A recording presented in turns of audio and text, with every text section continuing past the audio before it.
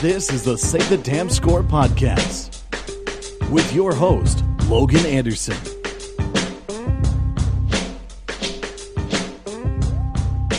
Welcome, everybody, to the Say the Damn Score podcast here on SayTheDamnScore.com or on iTunes or Stitcher or wherever you happen to be listening to this show. We have a good one for you today, so I want to remind you before we get to the end, since not everyone makes it to the end, we understand that, to make sure to rank this on iTunes, give it a nice comment, and share it on Twitter and Facebook.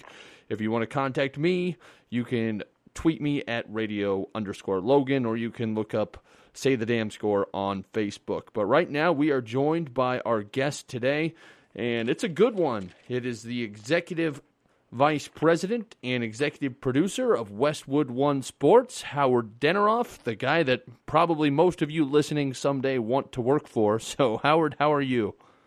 I'm great, thank you. Glad to be with you. And I sure appreciate it, you taking the time for this. One of the first things I ask everyone, just kind of as a nice little icebreaker, is what was your break into the business? Everybody has one. What was yours? Well, actually, so I started, Westwood One was formerly CBS Radio Sports back in the late 80s until 98. And so when I was graduating college at Syracuse in 1989, about 10 days away from graduating, looking for jobs, along with everybody else in broadcasting, my school every week would post job listings. And it could be, from former alums who would send in opening. So it could have been anything from an overnight DJ in Mason City, Iowa, to a cameraman in Fort Pierce, Florida. Could have been any one of those things, or executives and et cetera. And they posted a job Friday at like 4:00 for an assistant producer who could start at CBS Radio Sports as soon as possible, who knew baseball, who knew football, who knew production skills, and was proficient in Spanish, because they had just started a Spanish language network. And so they called in the job at 4:00. I happened to be in the office at 4:00, checking out for the week what had come in, heard about it, called them right back from the payphone down the hall when there used to be payphones before the days of cell phones, and said, hey, I'm interested, I'm qualified, and went down to interview on Tuesday, 3 days later, 4 days later, whatever it was, and had the job by Wednesday. And graduated 4 days later, started 2 days after that, and have been at the same desk in the same company, moved up the ladder a little bit for 27 years this past May. That's unique for people to advance as far as you have in the business and stay at the same company. How were you able to do that? Was there ever temptation to move on, or were you just always so happy at CBS/Westwood One that that's the way it turned out? I'd like to say that it's because I'm good at what I do, and I, certainly that's important, but that's only a small part of it. My job is tied to having the rights to broadcast sporting events. I produce games. I've produced Monday Night Football, or a portion of it, since 1989. I've produced the NCAA tournament, in some capacity since then. I've done the World Series, the Stanley Cup, all these different events, the Olympics, because we've had the rights to all of these major events for all these years. Now, the last 10 years, I'm a big part of the reason why we retain the rights, because I'm the one negotiating a lot of these deals with other people, but a big part of trying to keep those rights. But for the first 18 years or 17 years of my career there, I had no say in it. And so, as long as we kept the rights, they needed producers, they needed people to do the job. I was doing a good job, so they kept me. If we had lost the rights to the NFL in 1993, I'd have been out of work no matter how good I was, or, wouldn't have mattered if I was good or bad. So that's part of it. The other part of it is I love what I do. I don't feel like I've ever worked a day in my life. I mean, yes, it's hard work. It's really long hours. It's nights. It's weekends. It's holidays. But it's a labor of love. I mean, I get paid to go to major sporting events. I get paid to, choose announcers and hire crews and know how many touchdown passes Brett Favre had, or whatever it may be. And so that's what I wanted to do growing up. I never wanted to do anything else from the time I was 6, and I've been able to do it. So I've never, I put it like this, I've made one resume since 1989. I've never felt the desire to go anywhere else. The only time I did a resume was when I thought we were in jeopardy of losing the rights about 13 years ago, so I got one together just in case we did. We lost the rights to the NFL. But I've never felt the need otherwise because I love what I do. So I thought it was really interesting that you mentioned that part of the reason you got that first job was because you were proficient in Spanish. How did you become proficient in Spanish? It was. I can answer it in Spanish if you like, but I don't know if your listeners will understand it. Or you'll understand it, right? It was my best subject in high school, and I took it all the way through college. And I had one grandmother that lived in Cuba for 14 years that spoke it a little bit around the house, not much. You know, like how when you have young kids, they spell things so the kids don't understand them. Well, my grandmother, you would speak in Spanish to her sisters, so I wouldn't understand. So I picked up very little, not a lot, but enough. And I grew up in New York City, and Spanish, even 25 years ago, 30 years ago, I'm dating myself, 30 years ago when I was in high school, was important. I did use it a lot, and so I just kind of did it from there. Now, to be honest, I couldn't go on the air and do a broadcast and sound like a professional Spanish speaker, but I understand it enough to be able to produce the broadcast. And I can talk to the announcers in their ears in Spanish, and I could interview a player in Spanish who only speaks Spanish enough to get his answers. I wouldn't put my voice on the air. So it was enough, proficient enough to do the job, but not fluent. Were there ever difficulties having quick communications with a broadcaster? Because I know when you're speaking different languages, kind of the official one you learn in school is often hard to understand for people who are actually fluent in it, who have to listen to different dialects or grew up in a certain area of the world. The answer is no, because the announcers who I hired and worked with in Spanish all were proficient in English. So even if I spoke broken Spanish, they understood what I needed to say, what they needed to know, and were able to translate it. I can tell you one actually humorous story when I've got my languages mixed up. Super Bowl 38, Panthers and Patriots in Houston, fourth quarter. We're doing the broadcast in Spanish and in English. We're in side-by-side booths. I have a producer doing the majority of the producing in English. I have a producer doing the majority of the broadcast in Spanish, and I'm overseeing both. And I have one ear listening to Spanish and one ear in my headphones listening to English.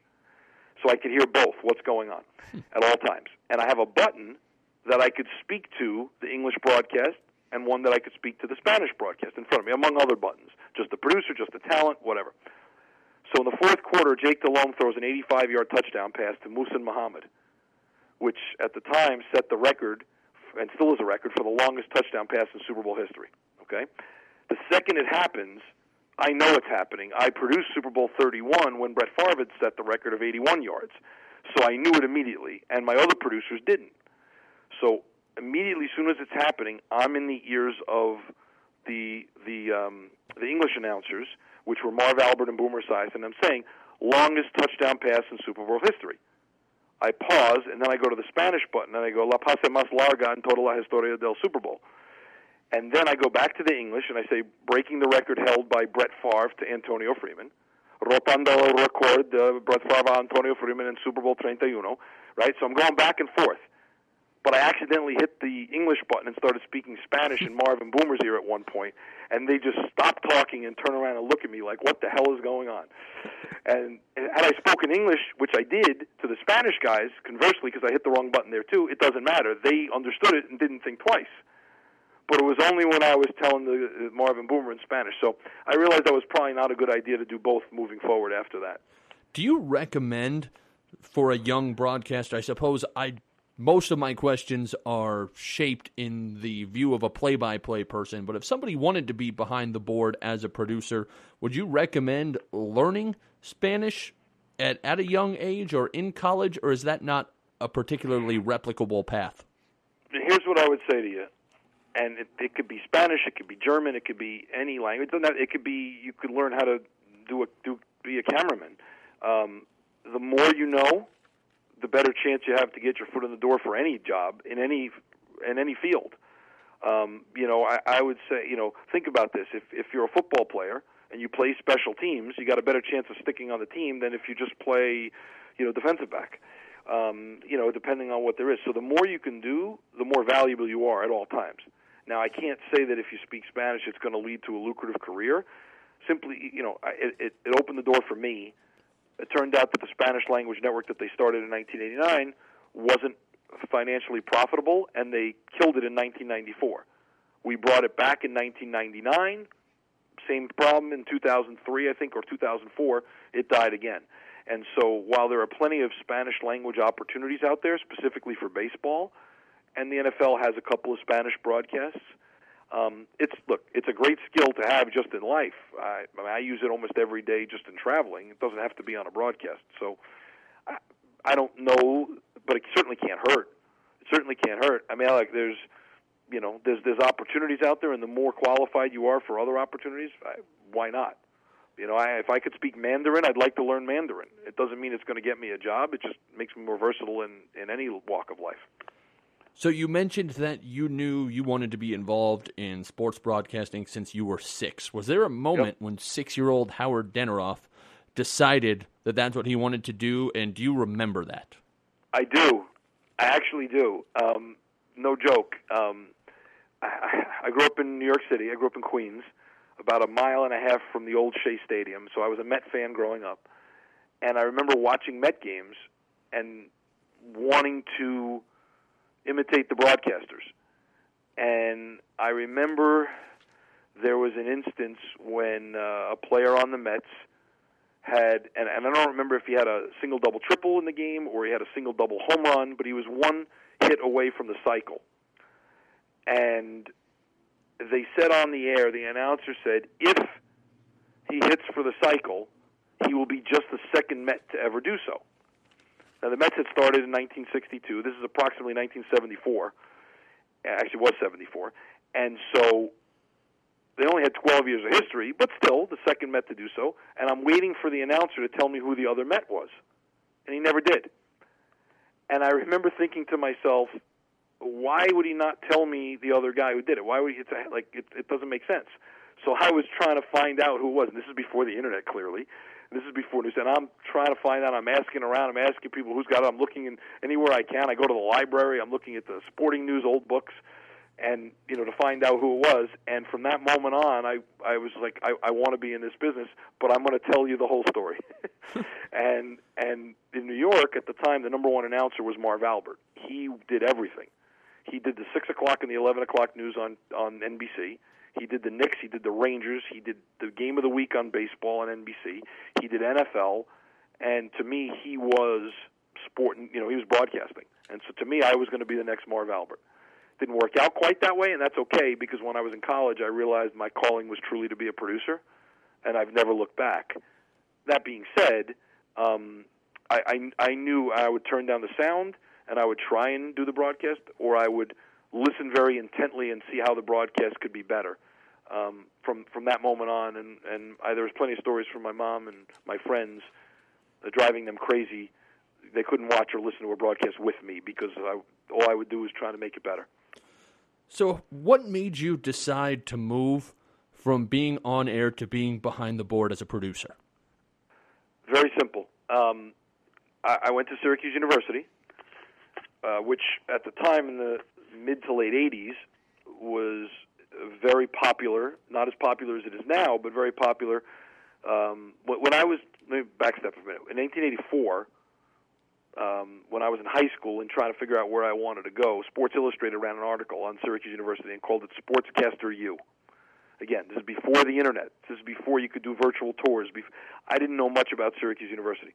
They did an article about how that was the school that produced a litany of great sportscasters, including Marv Albert, Bob Costas, Len Berman at the time was big in New York, Marty Glickman, and a new one coming out named Greg Papa. He was the new one, the next in the line, if you will.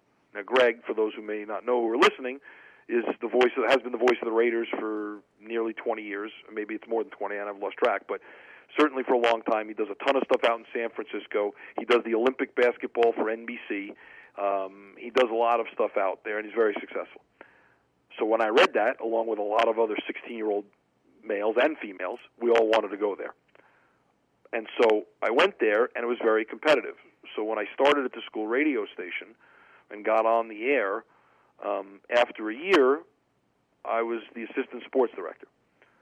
And to be fair, you're in college, so you're rotating, chances to do things. Whether you're good, whether you're not, whether you're a senior or a junior, everyone's getting a chance. Whose place is it to tell people you're not good or you can't get on the air? Anyway, so one of my jobs at the time as the assistant sports director was to audition people to try out for the radio station. Now, keep in mind that Mike Tirico was already at the radio station ahead of me. Sean McDonough had just graduated. And so now I'm listening to tapes of people who want to get on the air. One of the first people of the 70 or so tapes that we got that I chose out to be on the air was Ian Eagle. I knew immediately I thought he was going to be great. So I put Ian Eagle on the air. One of the other guys I chose was a guy by the name of Steve Goldstein, who's the voice of the Florida Panthers now. One of the other guys I chose, his name was Craig Carton, who hosts the morning show on WFAN with Boomer Esiason, the number one morning show in the country. And I'm not telling you all this to say, oh my God, look, he picked all these great guys, because I don't know that the 57 guys I didn't choose weren't better. What I can tell you is, though, that the radio station I worked at was so good in college, I knew immediately I was the 11th best guy out of 10 on the air. I knew it. As much as I wanted to do this and as much as I listened and studied the craft, I couldn't get from my head to my mouth properly. And I'd get to a commercial break, and I'd beat myself up and say, why did you say that way? You should have said it this way. You know better. And I'd beat myself up during the commercial break instead of, like a quarterback throws an interception, they tell you to forget it and move on to the next pass. I couldn't forget the interception. I would dwell on it. It would drive me crazy.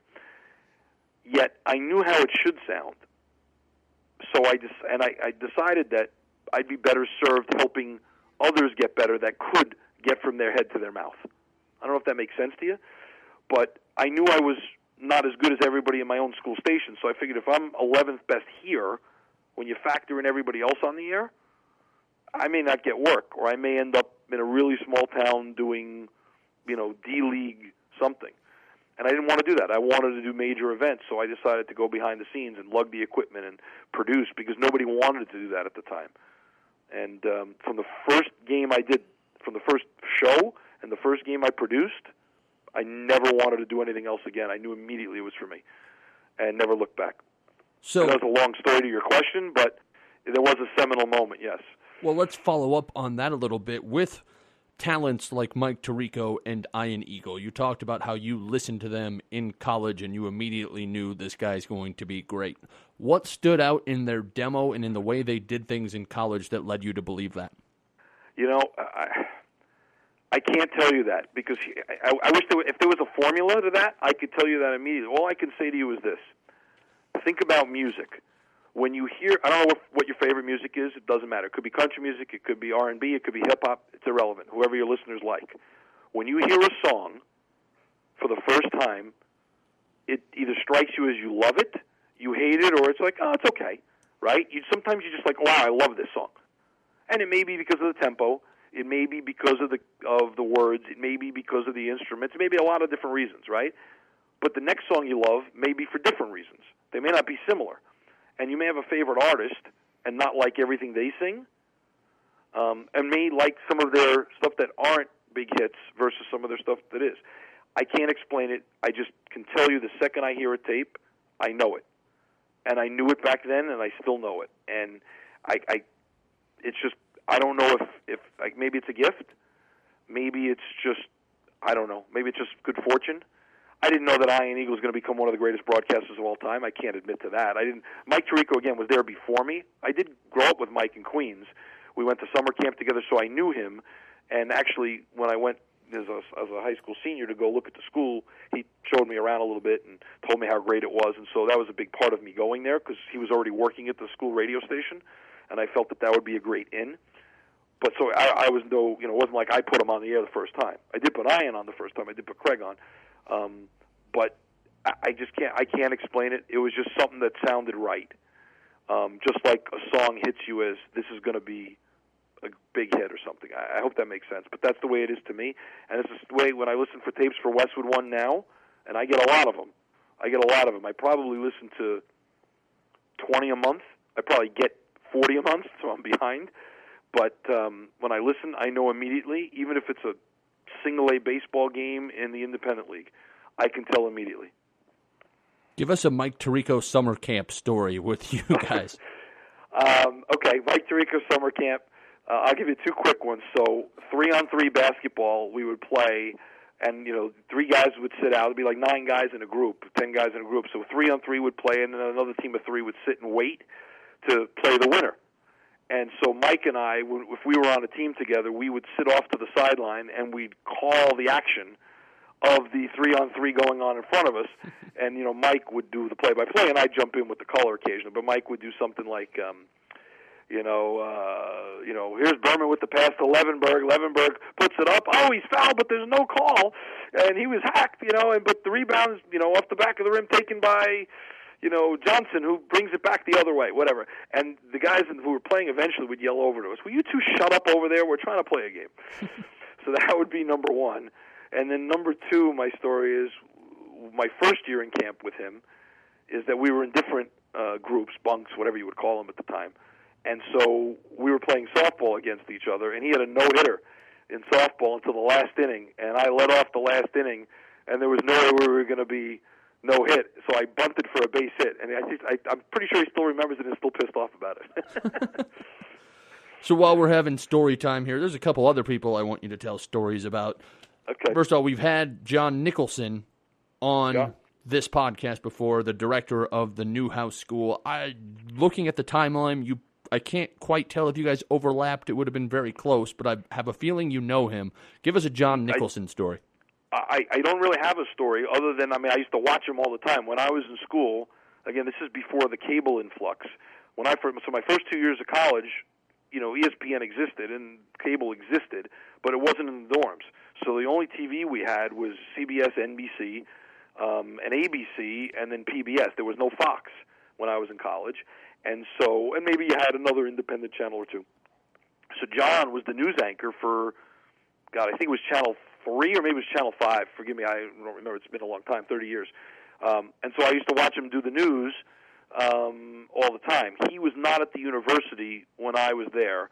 He was in the market doing news, and so our paths crossed. He would be covering a game, and I would see him, and I maybe had 1 or 2 conversations with him. I've had much more in recent years with him being at the school, and now actually I have teenage daughters, one of whom is going up for a summer program in 2 weeks, and one of which is looking to apply there next year to go to Newhouse. So I'm going to have more conversations with them in the future, I'm imagining.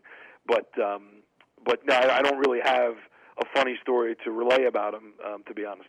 Have you ever gotten pushback from broadcasters who, for whatever reason, you did not hire because you never did play-by-play past the college level as a student? I've only had, I'd say, one announcer really take issue with me not hiring him over the years. Now, keep in mind, I started in '89. I've really only been in charge of talent fully in charge of talent since '08. I had input on talent from '03 to '08, but wasn't the final decision maker. So since '08, I've had one announcer really take umbrage with my decision and really have a problem with it. And not because of what you said, but because of the reasoning I told him I wouldn't hire him. And I don't think you need to have done it. I mean, look, it certainly helps. I know how hard it is, Logan. Okay? I know how difficult it is because I couldn't do it. Now, had I worked at it a long time and I, toiled in the minors and went and did, low Division I basketball or even Division II, could I have gotten better? Absolutely. The only way you get better in this business or in any job is to do it more, right? Get more reps. How do you get better at free throw shooting? You shoot more free throws. So I would have gotten better. I was a student of the art. I just thought it was more natural for me to produce. So I don't think you have to be a good broadcaster, just like I don't think you have to be a good player to be a good manager in baseball, right? Or you'd have to be a great player to be a great coach. Some of the greatest players of all time were not good coaches. So I think if you know it and you understand it, and you're you're fair, and you explain your reasoning, they may not agree with it. They certainly don't agree with it because they want the job.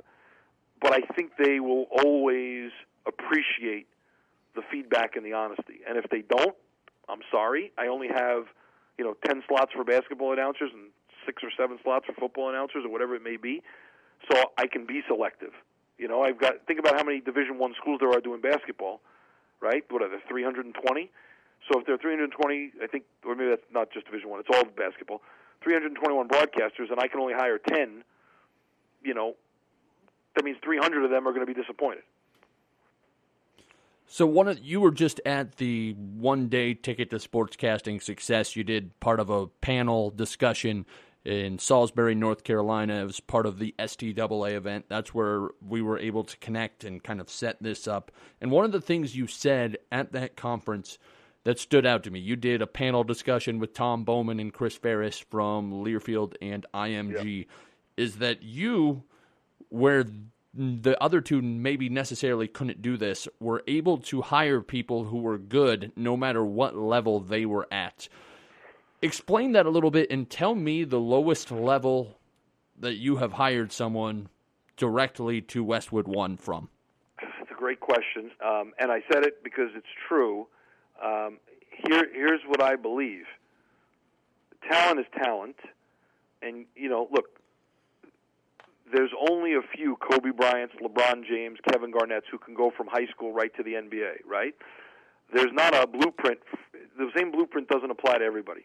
Those guys didn't have to have 4 years in college or even 1 year in college now, like a lot do, to be the best in the world, right? They had a natural gift. And so I fully believe this is a gift. Bob Costas didn't get better necessarily. He did because he went to 4 years of college. Bob Costas is naturally gifted. Ian Eagle is naturally gifted. Mike Tirico was naturally gifted. And it doesn't have to be just Syracuse guys that I'm naming. I'm just naming those guys because they're top of mind, and we talked about a few of them already. Anybody who's in this business who does really well was naturally gifted. And so, to me, how does a player jump from high school to pro? They may have some rough spots their first year, right? But the coach is there to help guide them. So, to me, if I find somebody who's naturally gifted and I think they can do the job, I don't have to take a guy who's been toiling in AAA for 20 years, right? I can take a guy right out of single A, or I could take a guy, from the minors, so to speak, if I think he's good enough. And I'm not always right, but, because there are plenty of guys who go from high school to the pros, right? Or single A to the pros in baseball and flame out. But in this case, I'll mention one name specifically, Kevin Kugler, who is our voice of Sunday Night Football. And has been on this podcast. And he's been on the podcast. There you go. So he's got to be a big name, right? Exactly. Well, up until today when I did that and just killed the streak, so Kevin is the voice of the Final Four and the NCAA tournament for us. He's one of our lead voices. He'll be doing Olympic basketball here coming up from Rio. Does the Masters, does virtually anything we do, and is very versatile. I'm not going to say I discovered him because somebody would have found him if it wasn't for me. But because we have the rights to the NCAA and we produce the broadcast of the College World Series, I've had the good fortune of going to Omaha almost every year since '99. I've only missed it twice. I love going. It's one of my favorite events to do every year. And I think it's 03, maybe it's 02, maybe it's 03. I was in Omaha, and Kevin, a young broadcaster working at our affiliate in Omaha, KOZN, came up to me, introduced himself, said he was a big fan of Westwood One, listened to the broadcast all the time, and would I mind listening to a tape of his? Not that he was expecting me to hire him or offer him a job. He just wanted some critique from somebody who did this for a living outside of his inner circle. So I said, sure, get me a cassette. So now you know how long ago this is. It's before MP3s and before downloads and Dropbox and CDs. It's a cassette. So I have to ask him because I honestly don't remember. But it was a cassette of something like Central Iowa versus Chadron State. It was two schools. It was very small schools. It was not Division I football. I don't remember if it was Division 1A, if it was Division II, Division III, whatever. And he was solo. He didn't have a partner. And I listened to the tape. And immediately, I said to you earlier in the show, in the podcast here, I just knew. It's just one of those things. It just hit me like, what is this guy doing Central Iowa games for? This guy is incredibly talented. And he was alone. Now, his engineering skills were terrible because the audio quality was bad. Other than that, so if I wasn't going to hire him as an engineer, the rest of it was really, really good. He didn't have a stats guy, yet he was rattling off, that's his 7th catch for 86 yards. That's a 16-yard game. I mean, immediately. Like, how is he doing this? He didn't have a spotter. He made every tackle. Now, he could have given every wrong name for all I know, but it sounded good. And so I just listened, and I was like, what else are you doing? And he's like, well, I'm doing a little baseball here for Creighton. I'm doing a little this. I'm doing a little that. I'm doing a talk show. And I said, get me more stuff. And he got me more stuff. I hired him next year to do the College World Series with us as the field reporter. The next year, I realized immediately he was the best guy on the broadcast. The next year, he was in the booth. The next year, I hired him to do college football, and he's progressed ever since.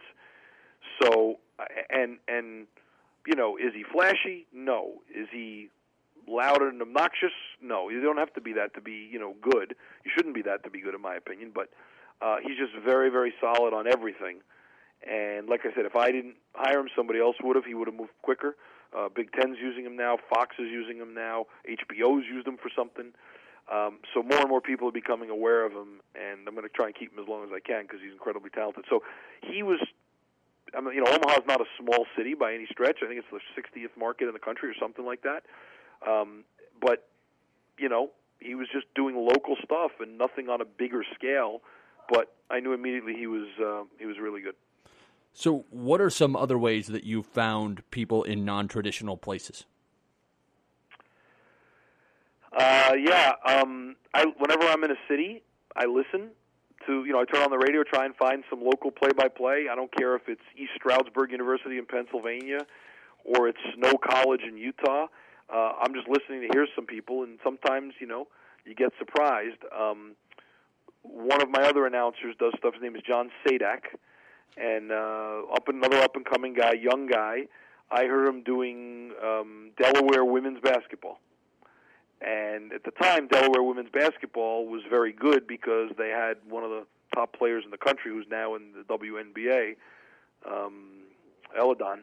And so I listened, and sounded really, really good, really good. And I was like, and again, nothing wrong with Delaware women's basketball. They were a top 20 program, but I felt his talent level was higher than Delaware women's basketball. So I called and actually knew somebody who actually worked on Delaware women's basketball broadcasts, believe it or not, along with other Delaware stuff, and Wilmington Blue Rocks and things like that, minor league baseball, and got in touch with him and hired him to do women's basketball for us, and then moved him up to men's basketball, and now he's doing NFL and doing, he does our women's Final Four and does the men's NCAA tournament, and is going to do more stuff for us moving forward as well. What catches your attention in a demo tape? What are the main things you're looking for, besides, of course, saying the damn score? Well, if I didn't answer that, then you should kick me off the podcast. So you answered it for me. Clearly, that's the most important thing. But honestly, to me, it's not about the voice. You don't need to sound like James Earl Jones or John Facenda. Now, you don't want to sound like Winnie the Pooh either necessarily, or Mickey Mouse. That's not good. But it's really, the guys I just mentioned, you know, Kevin Kugler doesn't have deep pipes, but it's what he says. And so that's really what it comes down to. It's, do I know the situation? Do I know where the ball is? It doesn't matter the sport. Do I know the score? Can I understand you? And am I engaged? You know, the worst thing is not knowing who has the ball, not knowing the situation, and I personally like excitement. To me, on radio, I can't see anything. Nobody can see anything, obviously. But I need to hear emotion in your voice. Because if you're not excited, why would I ever be excited? I need to be, you know, you need to describe tension. You need to describe excitement. You need to describe disappointment. You need to describe all of these things with your inflection of your voice. And so that's what I'm listening for. Now, I'm also listening during a basketball game. Do you tell me if a guy is a 72% free throw shooter when he goes to the line, or if he's a 40% free throw? Do you tell me there's 5 seconds left on the shot clock? There are certain technical things I'm listening for also. Do I know the down and the distance in the formation in a football game? Do I know which way the fielders are shaded in a baseball game? You know, if there's a right-handed pull hitter up there with, you know, first base open. I need to know all those things. But it's about cadence. You don't want to speak too fast. And so every sport's a little different. End of the day, you got to tell me the information, and you can't be monotone. You've got to be able to, that's improper English, you have to be able to engage me and keep me interested with your inflection and your emotion. But without being over the top. You know, you can't scream on a home run in the second inning of game 13 of the season. You know, but you should scream if it's a home run in the third inning of the game of the championship game. You know, got to keep it in context. If you start screaming the second inning of game 13, where do you go? You know, you can't go much. You got to build excitement. So describe the role. I want to say this from my position doing small college and high school football and basketball in rural South Dakota. So let me cut you off for 1 second. Look, if you can do high school football well, okay, you can do any football well, because the NFL is easier than Division I major college football, which is easier than lower level Division I, which is easier than Division II, which is easier than D3, which is easier than high school. High school, and I said this at the seminar, so you probably heard this, but your listeners didn't. High school football is the toughest thing to do. It's the same game, but you have virtually no information to go off of. You don't know where they're going to want to go to school. You don't know what their major is. You don't have many stats. They're tough to recognize. You barely have a roster. The coaches are reticent to tell you anything because they don't want. You're afraid you're going to give secrets to the opponent. And so, if you can do high school football well, I believe you can do anything. I've listened to high school tapes, and I've hired people off of high school tapes. I've hired people off of low-level college, as I mentioned with Kugler, because to me, if you can be good there, well, NFL gives you, I mean, you know all the players by heart. You've seen them for years. You have video, you have audio, you have stats, you have storylines. You can talk to them. It's so much easier. So, I'm sorry, go back to what your question was. That's fine. It was a good tangent, but I was going to say I'm lucky to have a producer who can hit the button on time and get a couple highlights. What is the role of a producer at your level, and how different is it? Yeah, I'm a huge proponent of producers, not because I am one, but because I know what a difference they can make in a broadcast.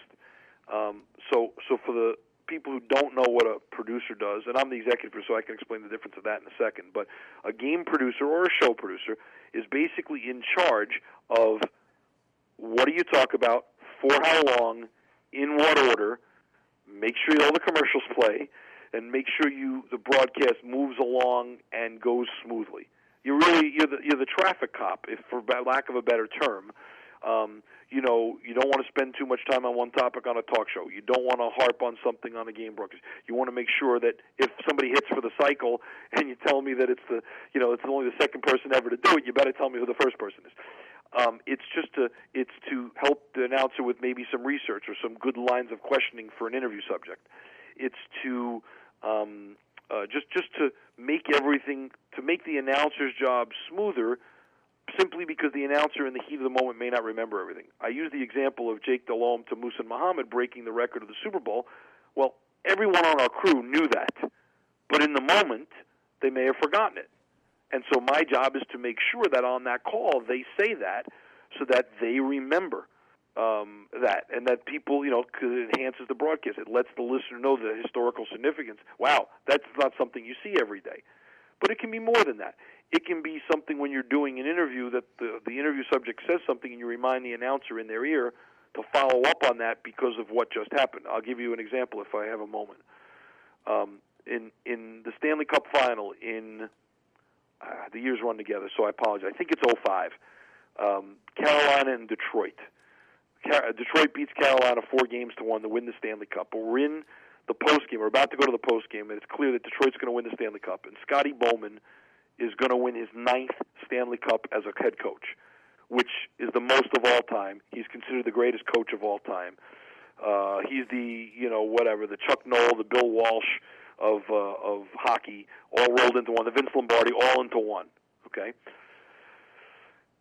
So we go to interview him in the post game, and we get him, and the ringside reporter says something along the lines of, "Scotty, congratulations, your 9th Stanley Cup.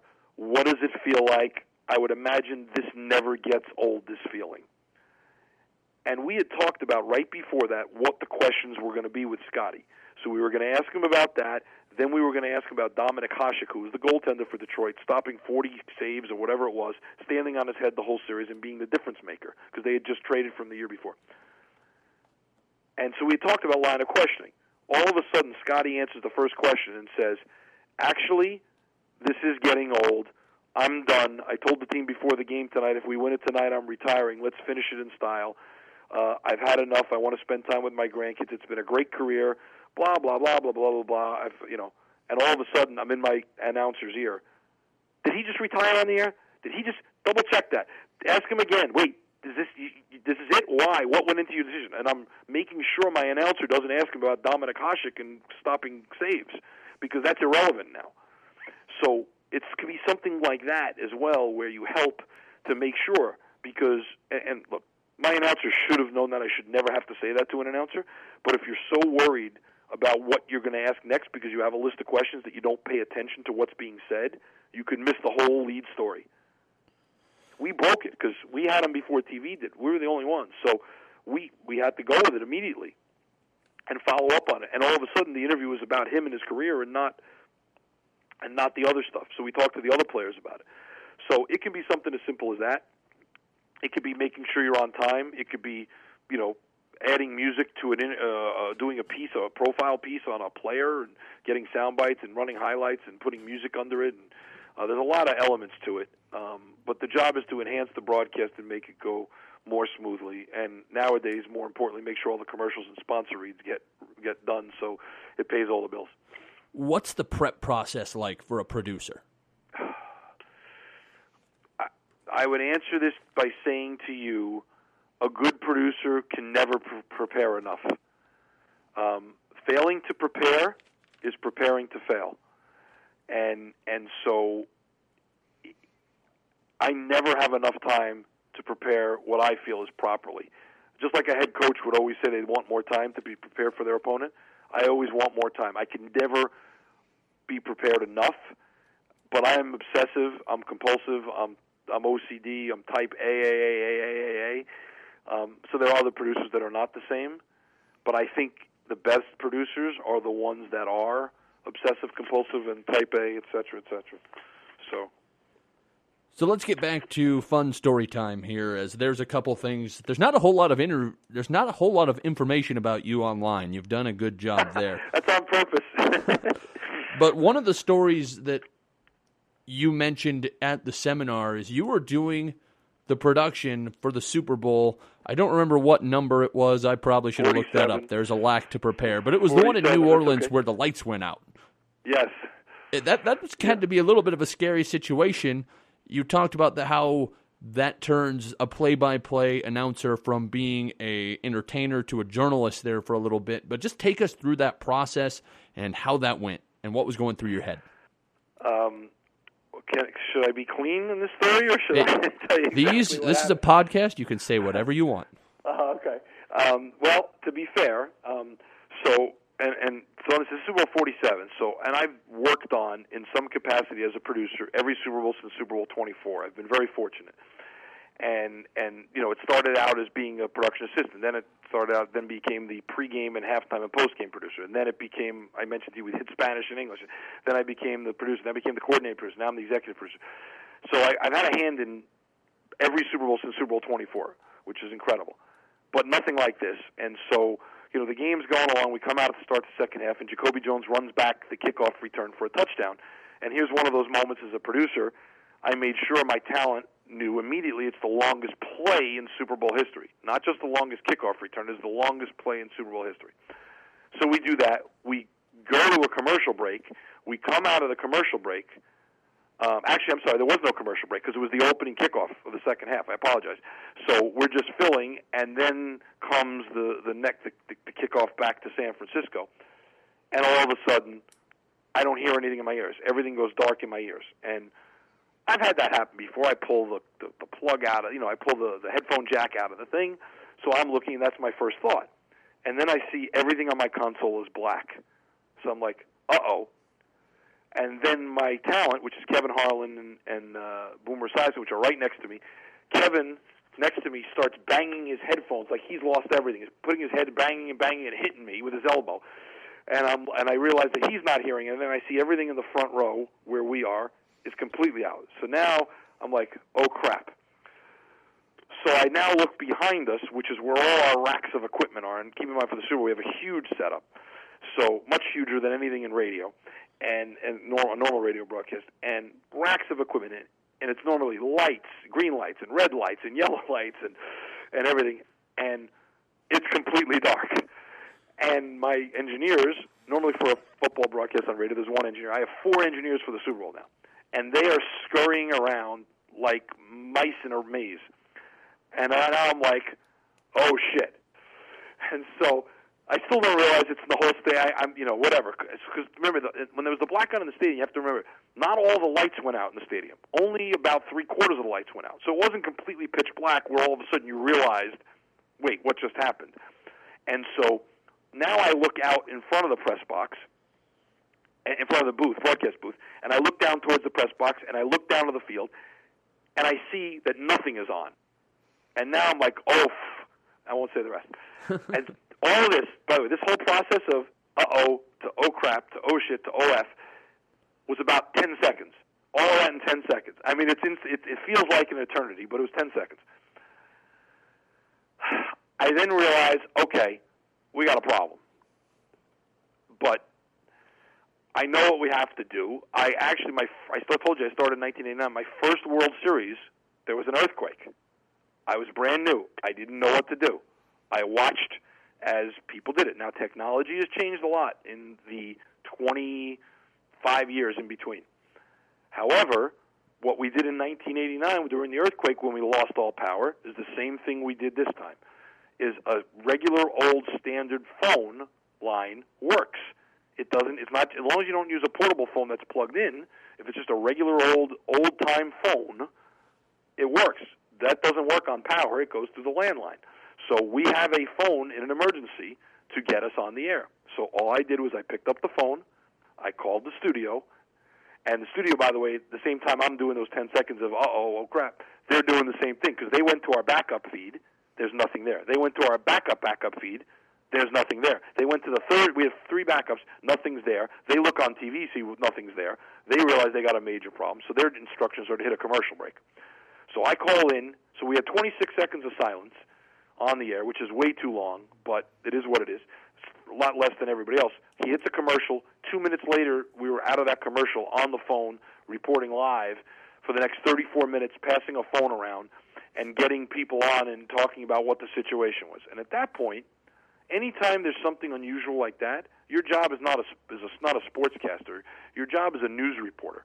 We have to tell people that, okay, the blackout is in the dome. It is isolated. The whole city is not out. It is not a terrorist act. It is not, once we were getting information, we didn't know. So we don't want people to panic. And keep in mind, there were also people listening on the radio in the stadium who had no idea what was going on. The PA announcer didn't work because there's no power. So, but if you had a little portable radio, which they gave out to all the fans in the stands, okay, as a gift in their little seat cushions, they're listening to us. So we're reporting, okay, this is what's going on. This is what's happening. There's nothing, the lights are on outside on Bourbon Street. This is isolated. They're working on it. The backup generator, all the things we could tell them, which wasn't a lot initially, but you become a news reporter. And I learned all that during the 89 earthquake when you're talking about all these other things. So it was probably the longest 34 minutes of my career. But I will say this, or 36 minutes I think it was. 34 minutes we were on the air, 36-minute delay. Because of the 2 minutes of commercials. We handled it about as good. I'm as proud of those 36 minutes as I am of everything we've ever done, simply because everybody came together and reacted and did what we could. TV is documented how they handled it. A lot more people saw TV than listened to us, although we had a big audience that day. And the 49ers and the Ravens radios were affected much more than we are because simply, they didn't have somebody who lived through this once before 25 years ago and know how to handle it. And that's just my good fortune, I guess you would say. So that's interesting. One of the things that I've learned over my somewhat short career is to always have some sort of backup equipment. And you always have, at every game you go to, do you have those old POTS line phones? Yes, absolutely. It's the only way to get on the air if you need it. Now you could just use a cell phone. Well, you can, but here's what I will tell you. Go to any major event or go to some parts of town where you may be. I happen to be calling in right now from Kentucky, and even though I'm in Lexington, there are pockets that are not working. I was just trying to make a phone call before we spoke, and there were pockets that it was cutting in and out. It happens. And so 70,000 people at a Super Bowl jamming their cell phones during a blackout, you're not getting on the air. And by the way, let's remember now, the cell tower could go down too. That's possible also. If there's a major outage outside the building, the cell tower may not be, it may not work either. So the only true way to do it is a landline. The other huge event that Westwood won, I mean, they cover a ton of huge events. They cover the Masters, they cover the Final Four. But the Olympics coverage from a producer's standpoint, to me, seems like just such a daunting undertaking. Obviously, there's going to be a lot of producers, but as the executive producer, give us some Olympic stories. Well, we've done every Olympics continuously since '92 between CBS Radio and then Westwood One. It'd be hard pressed for me to pick one out. Other than I can tell you that, probably the most interesting and unique one would be '94 in Norway, when, if your listeners may remember, Nancy Kerrigan and Tanya Harding were the big story because 6 weeks before, Tanya Harding's boyfriend clubbed Nancy Kerrigan on the knee so she couldn't perform in the Olympics.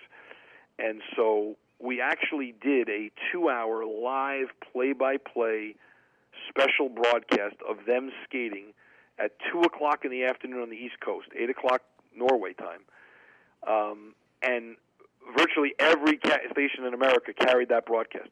So picture 2 o'clock in the afternoon, major broadcast, preempting 2 hours for ice skating.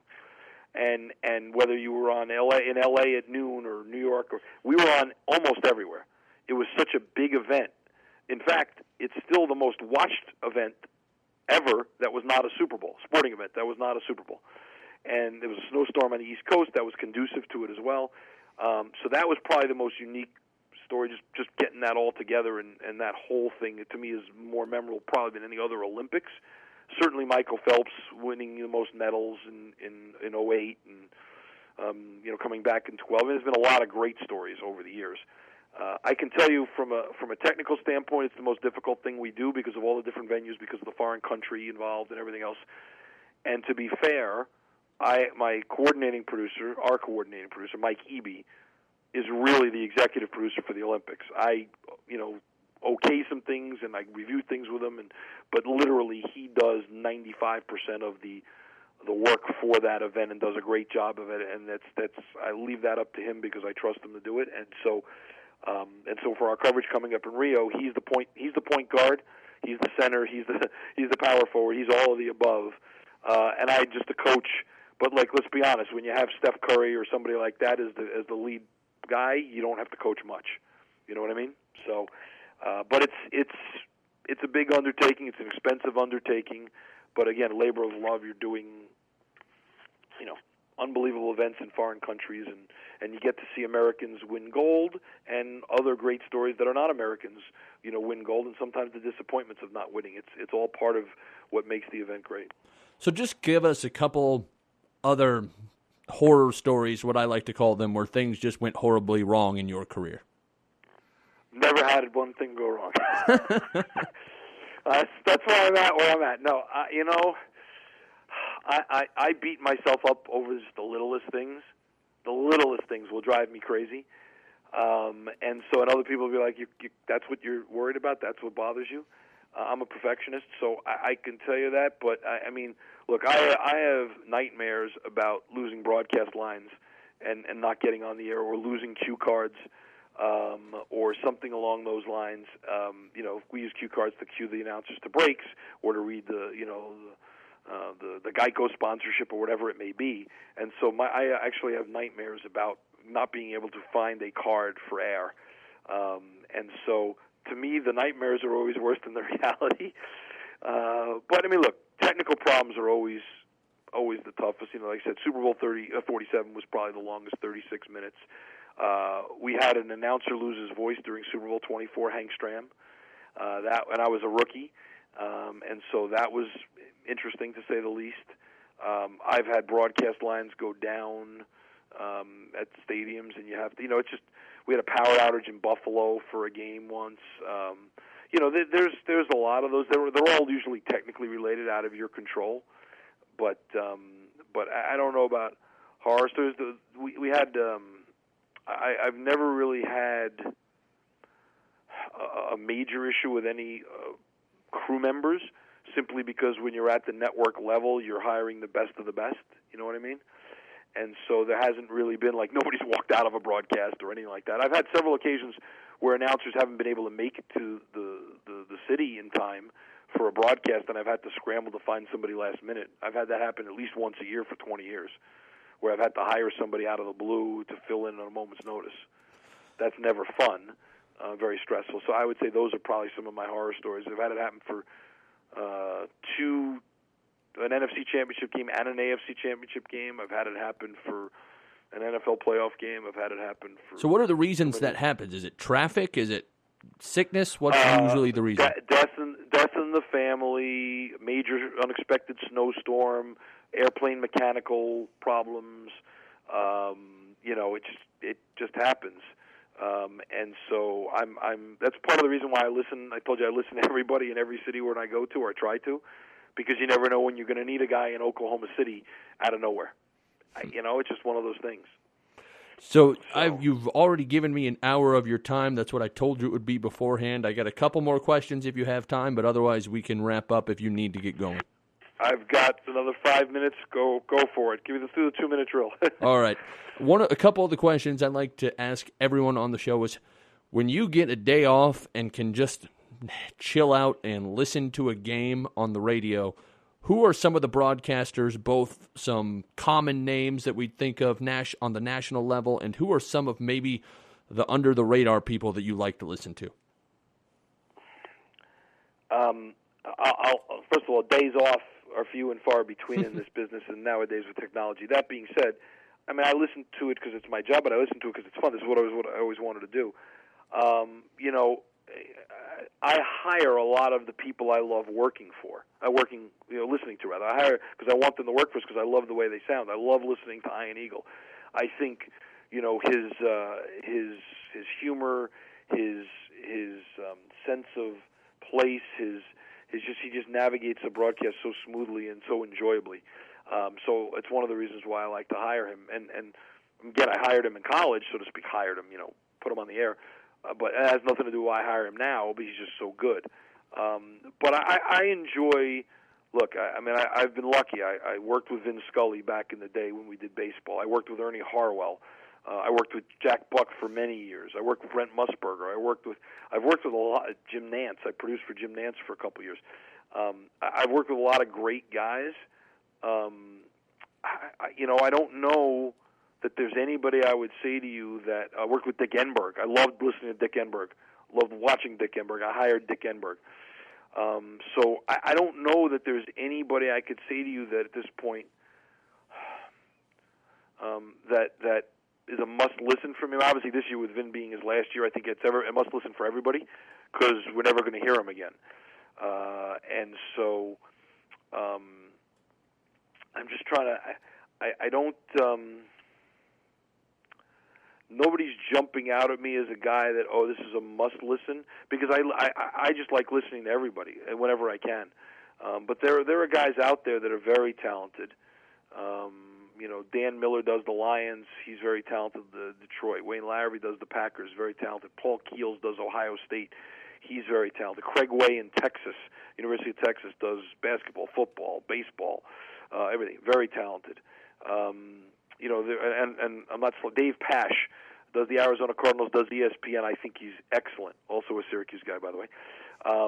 And so but there are a lot of. I don't want to insult anybody not mentioning them here. There are a lot of guys I listen to. Mick Huber in Florida. There, bunch of them. A lot of talented people out there. By the way, nobody sounds the same. Any of those guys I mentioned, because this is a very different business. You can be yourself and be good. It's just like a comedian, right? There are a lot of ways to be funny. You don't have to all be the same, and it's the same thing for this. So all different styles, all work. You're good, you're good. Where do you see the future of play-by-play broadcasting go? It's changing before our ears with a lot of stuff shifting to live streaming on the internet. Where do you see this business at in another decade? I would say to you, and I said this 5 years ago, I think that, not 10 years, I think 5 years from now, any person will be able to hear any broadcast from anywhere in the country that they want at that moment. I think if you want to listen to the St. Paul Pioneers, or you want to listen to the Bellingham Mariners, or you want to listen to the University of Alabama, and they're playing, I don't care where you are, there's going to be, I don't know if it's an app on a phone, I don't know if it's, or it could be on a phone, it could be on a computer, it could be an implant in our ear, for all I know. There's going to be a way that you can listen to anything or watch anything that you want. Now, sometimes you may have to pay for it, but there's not going to be a way, I wish I could see that, I wish I could hear it. You're going to be able to see and hear everything. It's almost going to be completely on demand, or you can record it and play it back later. You know what? I have a family dinner I have to go to. I really wanted to watch this game or see this game. You can't do it on TV, but I think on radio there'll be a way for you to, pause it, download it, whatever you want to call it, and be able to go back and listen to it. At least that's what I hope. Because, man, how great would it be to go back and listen to something you meant there was a no-hitter that you didn't know was going to happen. You want to go back and be able to listen to it after the fact. Or you're in town and you want to hear of Vin Scully and you couldn't, or whatever. I think people would do that. Sports is the one thing that, still kind of appointment listening and viewing. All right, I really, really appreciate your time. Thanks for joining us, Howard Deneroff, the Executive Vice President and Executive Producer for Westwood One Sports. And Howard, if some young broadcaster wanted to get in touch with you and ask you a question, how would they do that? The best way would be my email, and that's H, and then my last name, D as in David, E-N as in Nancy, E-R-O-F-F as in French fry, at westwood1.com, and the one is written out as O-N-E, like the number, and I'll get to it as soon as I can. That's always the best way to reach me, and I'll respond at some point, but always happy to listen and find a new, young, great broadcaster in the making. All right, thanks again for joining us, and good luck with the rest of your evening. Thanks. Pleasure to be on with you, Logan, anytime. This has been the Say the Damn Score podcast. I am your host, Logan Anderson, and will remind everybody to subscribe to the podcast by either going to the website, saythedamnscore.com, and clicking the subscribe button and then getting everything sent to your email. Anytime there is an update on the webpage, you can also subscribe on iTunes or Stitcher, and you can follow the podcast on Twitter and on Facebook. That is radio_Logan on Twitter and facebook.com/saythedamnscore on Facebook. Thanks, everyone, for tuning in to the Say the Damn Score podcast. I'm Logan Anderson, and until next time, when you're on the air, remember to say the damn score.